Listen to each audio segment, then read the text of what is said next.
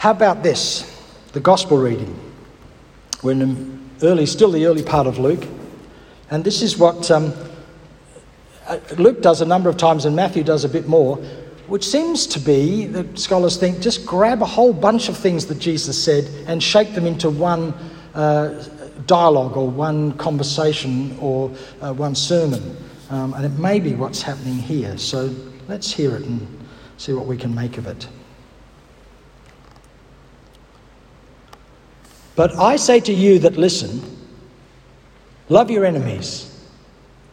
Do good to those who hate you. Bless those who curse you. Pray for those who abuse you. If anyone strikes you on the cheek, offer the other also. And from anyone who takes away your coat, do not withhold even your shirt. Give to everyone who begs from you, and if anyone takes away your goods, do not ask for them again. Do to others as you would have them do to you. If you love those who love you, what credit is that to you? For even sinners love those who love them. If you do good to those who do good to you, what credit is that to you? For even sinners do the same. If you lend to those from whom you hope to receive, what credit is that to you? Even sinners lend to sinners to receive as much again. But love your enemies. Do good and lend expecting nothing in return. Your reward will be great. And you will be children of the Most High, for he is kind to the ungrateful and the wicked. Be merciful, just as your Father is merciful. Do not judge, and you will not be judged. Do not condemn, and you will not be condemned. Forgive, and you will be forgiven. Give, and it will be given to you. A good measure, pressed down, shaken together, running over, will be put into your lap. For the measure you give will be the measure you get back. For the word of God in Scripture, for the word of God among us, for the word of God within us. It's like hearing one side of a phone call, I think, this text. You can sort of have a guess at what the conversation is about, but it's not easy, and you might not be right. My guess, if any of you had a look at this week's The Clayton, will see, my guess is that there's a conversation going on here, or a debate going on between the principle of reciprocity and the golden rule. The principle of reciprocity comes in, obviously, many cultures, but in Hebrew culture it's codified in what we call the Old Testament, the Hebrew Scriptures. Do to others as they do to you.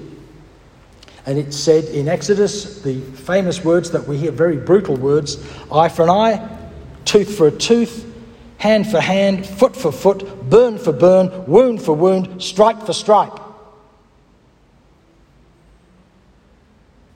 If they burn down your fields, you burn down their fields, not their house, just their fields. It's got to be the principle of reciprocity. It's not bad. It's an attempt to keep the world in balance so that we don't all go crazy and kill each other. And what's the chances of that ever happening? Then there's the golden rule. Do to others as you would have them do to you. That's the way Jesus frames it. Of course, it's at the heart of many world faiths. The most ancient version we've got of it is in the negative, and it comes from Egypt, 600 years or more, 500 or 600 years before Jesus. That which you hate to be done to you, do not do to another. That which you hate to be done to you, do not do to another. It's the negative is about the minimalist version of the golden rule you can imagine. There are lots of things I do not want you to do to me. So if I'm following the golden rule, I'll make sure I don't do them to you. But even the positive version that Jesus gives, and others do as well, but Jesus quotes here, do to others as you would have them do to you. That can often be, particularly in a culture like ours, where we treasure and give pride of place to the individual as the base unit of society. It can often be a very minimalist version. The thing that I want you to do to me is not interrupt me too much, not get in my life too much, because I'm a solo person. I live my own life and I don't want to have to be responsible to you or for you. So as minimal as possible, polite, limited interaction. We all do it. Facebook has made millions and millions of dollars out of the fact that we would sometimes prefer to have each other at a data distance than we would face to face. Now, I don't want to feel that. I want to feel like, no, that's not true. But if I had shares in Facebook, it would prove to be true. That's some part of the way we want to live, which is weird. Now, Christianity has insisted on a very high view of humanity. And that's what Jesus is talking about here. We are made like God. That's what we hear right in the very first story we ever get in the Hebrew Scriptures. We are the offspring of God. We have God's DNA. That's what we keep insisting. That's what Jesus kept insisting. That's what Paul kept insisting. And if you have someone's DNA, you look a bit like them. You act like them. I do the sorts of things my dad does with my hands, with my head. I just do. Some of that's probably okay. Some of that, oh, I wish I wasn't quite like it, but that's who I am. And I didn't choose to do that. I just am that way. What the idea that you have God's mannerisms? It kind of sounds shocking because Christianity has done a fair job of making sure God is kept at a distance. The old man in the sky, the stern one who has rules, and the rules are the most important thing, and you keep them or you don't keep them to your own benefit or your own destruction. But what if we take the other story, that we are close to God? In fact, so close that in the very first story, the whole thing's supposed to be a wonderful garden with us just walking around it in the cool of the evening with God. Why didn't we remember that story? That's amazing. I mean, it's not warm today, but when we have a hot day and it cools down at night and you get to wander the streets, and there's all these people wandering in the streets too with their dogs and just chatting, that's the story that it was. It's easy for us to assume that Jesus is working from our narrow kind of mean mindset, but he's working from this other assumption. In John's Gospel, he keeps going on and on about life. He's come to bring it in all its abundance. In Luke's Gospel, the one we're dealing with most this year, he begins by saying he's here about freedom for the captives. He's here about sight for those who have no idea what's going on and can't see. Can't see, as my mother used to say when I couldn't find something she sent me to look for. You can't see the hand in front of your face. It's sight for those people. It's about full humanity. That's what Jesus is on about. That's his whole assumption. And that's what's going on in this text. It's not a series of things you should do, and if you don't do them, you're going to be in trouble. It kind of can read like that. But I don't think that's what Jesus is on about at all. He's on about seeing and hearing the way the world truly is. When the angels came to see the shepherds at the beginning of Luke, do not be afraid. There's a lot of that in Luke. Do not be afraid. See, I am bringing good news. See, it's not a turn of phrase, just like filling in. See, I am doing good news. I am bringing you good news of great joy to who? Everyone. Later on, John the Baptist is in prison and he doesn't know what's going on and he's in despair, and he sends his disciples to Jesus and they say, are you the one, or have we completely screwed this up? Are we in despair and lost? Or is this possible that it's true? And Jesus says, go and tell John what you have seen and heard. Those of you who are listening, it says at the beginning of our text, what you have seen and heard. And all the way through Luke, there's at least two times, maybe three, where he says, let anyone with ears Hear. Listen. Let anyone with ears listen. Everyone's got ears, but it turns out not everyone's listening. At the moment of his arrest, Jesus restores a severed ear to his disciple. What a strange little thing to have in there. Unless the whole book is about seeing and hearing. And he puts the ear back and it sort of somehow miraculously appears on the side of the person's head, the disciple's head.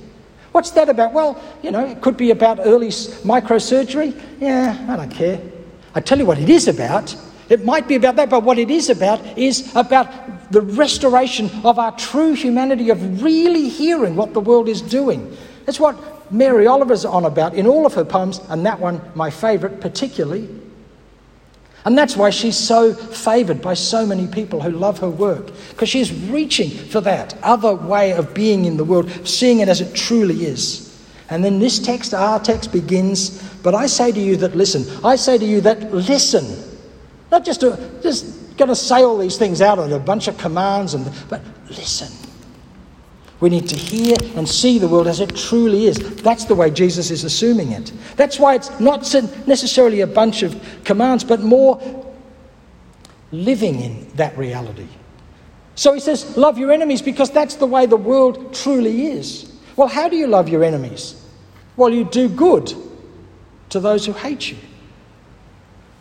Good. Good is at the entire structure of the universe. What does God say at the very beginning?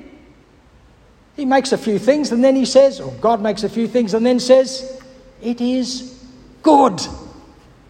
Good is at the structure of the universe. Just because we live mean, ordinary, dumb, silly lives some of the time, maybe most of the time, doesn't mean that's the reality of the universe. It just means we're stupid.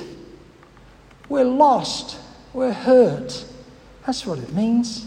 Not that that's the structure of the universe. Yes, life might be absolutely terrible now, in this moment, for some of us. And it always is for all of us at some time. But that's not the structure of the world. That's not the DNA of the world. How do you love your enemies? You do good. Goodness is at the heart of the universe. When we see it as it truly is, we're living in its goodness. Well, how do you do good? Well, you do, Jesus says, with the golden rule, you do to others as you would have them do to you. What would you have done to you? I mean, if you were really living full human life that you are being called to, that you sometimes, in your best moments, get a glimpse of who you could really be, what would you have done to you? What would you have done to celebrate and to build up and to support your true, full humanity? Well, this text does give us some clues to that. It would be not allowing the abuse that we sometimes have to suffer, and some of us have to suffer continually, that is designed to make us less than human, actually let that do its job. In other words, don't let the fact that your government tells you you don't deserve any more New Start job seeker allowance now than that is just below the poverty line. You don't deserve any more than that. And that's true. That's what our government says. And I haven't heard the Labor Party develop a policy on this yet. And I hope I'm wrong, that they might actually increase that allowance for the first serious time in a quarter of a century. Don't let that be the determination of who you are. Don't let striking the cheek and taking the coat make it determine who you are as a human being. Stand as a human being even against the dehumanising activity of those around you. And you can read this in the Clayton. I had a bit of a go at this, but what Jesus is talking about here are those in power and authority. They're the people who can legitimately strike you on the cheek and take your coat and whatever else they want. They can take your goods, but they can't take your humanity. Let me read you this quote. This is the most famous quote from one of the most important books of the 20th century. It was written by Viktor Frankl. It's called Man's Search for Meaning. Frankl was a training as a psychologist and psychiatrist before he was arrested. He was a Jew, arrested by the same man as we just talked about in The Mask of Fear, Adolf Hitler and the Nazis, and sent to a concentration camp and actually survived Auschwitz. A rare thing. And he wrote this extraordinary book when he came out and began to discover what had helped people live and what had helped people despair and die.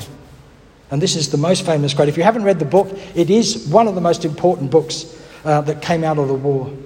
Man's Search for Meaning. Everything can be taken from a man, a human being, but one thing, the last of the human freedoms, to choose one's attitude in any given set of circumstances, to choose one's own way. Everything can be taken except this last of human freedoms, to choose one's attitude in every given set of circumstances, to choose one's own way.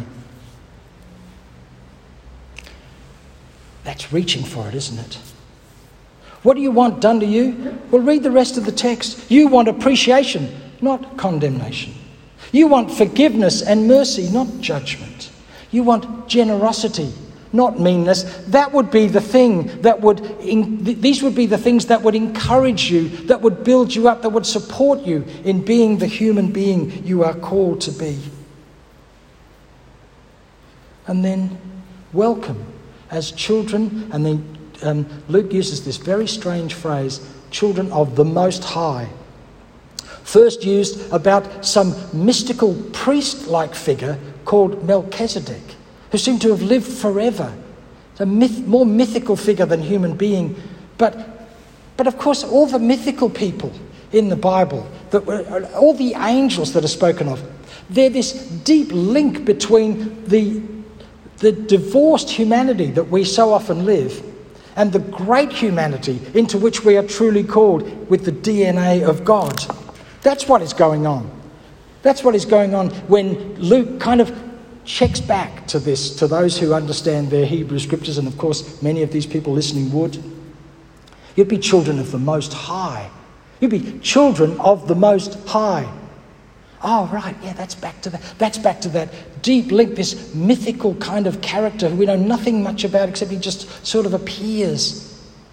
And yet he seems to be deeply connected to the divine, deeply connected to what it means to be a full, alive human being.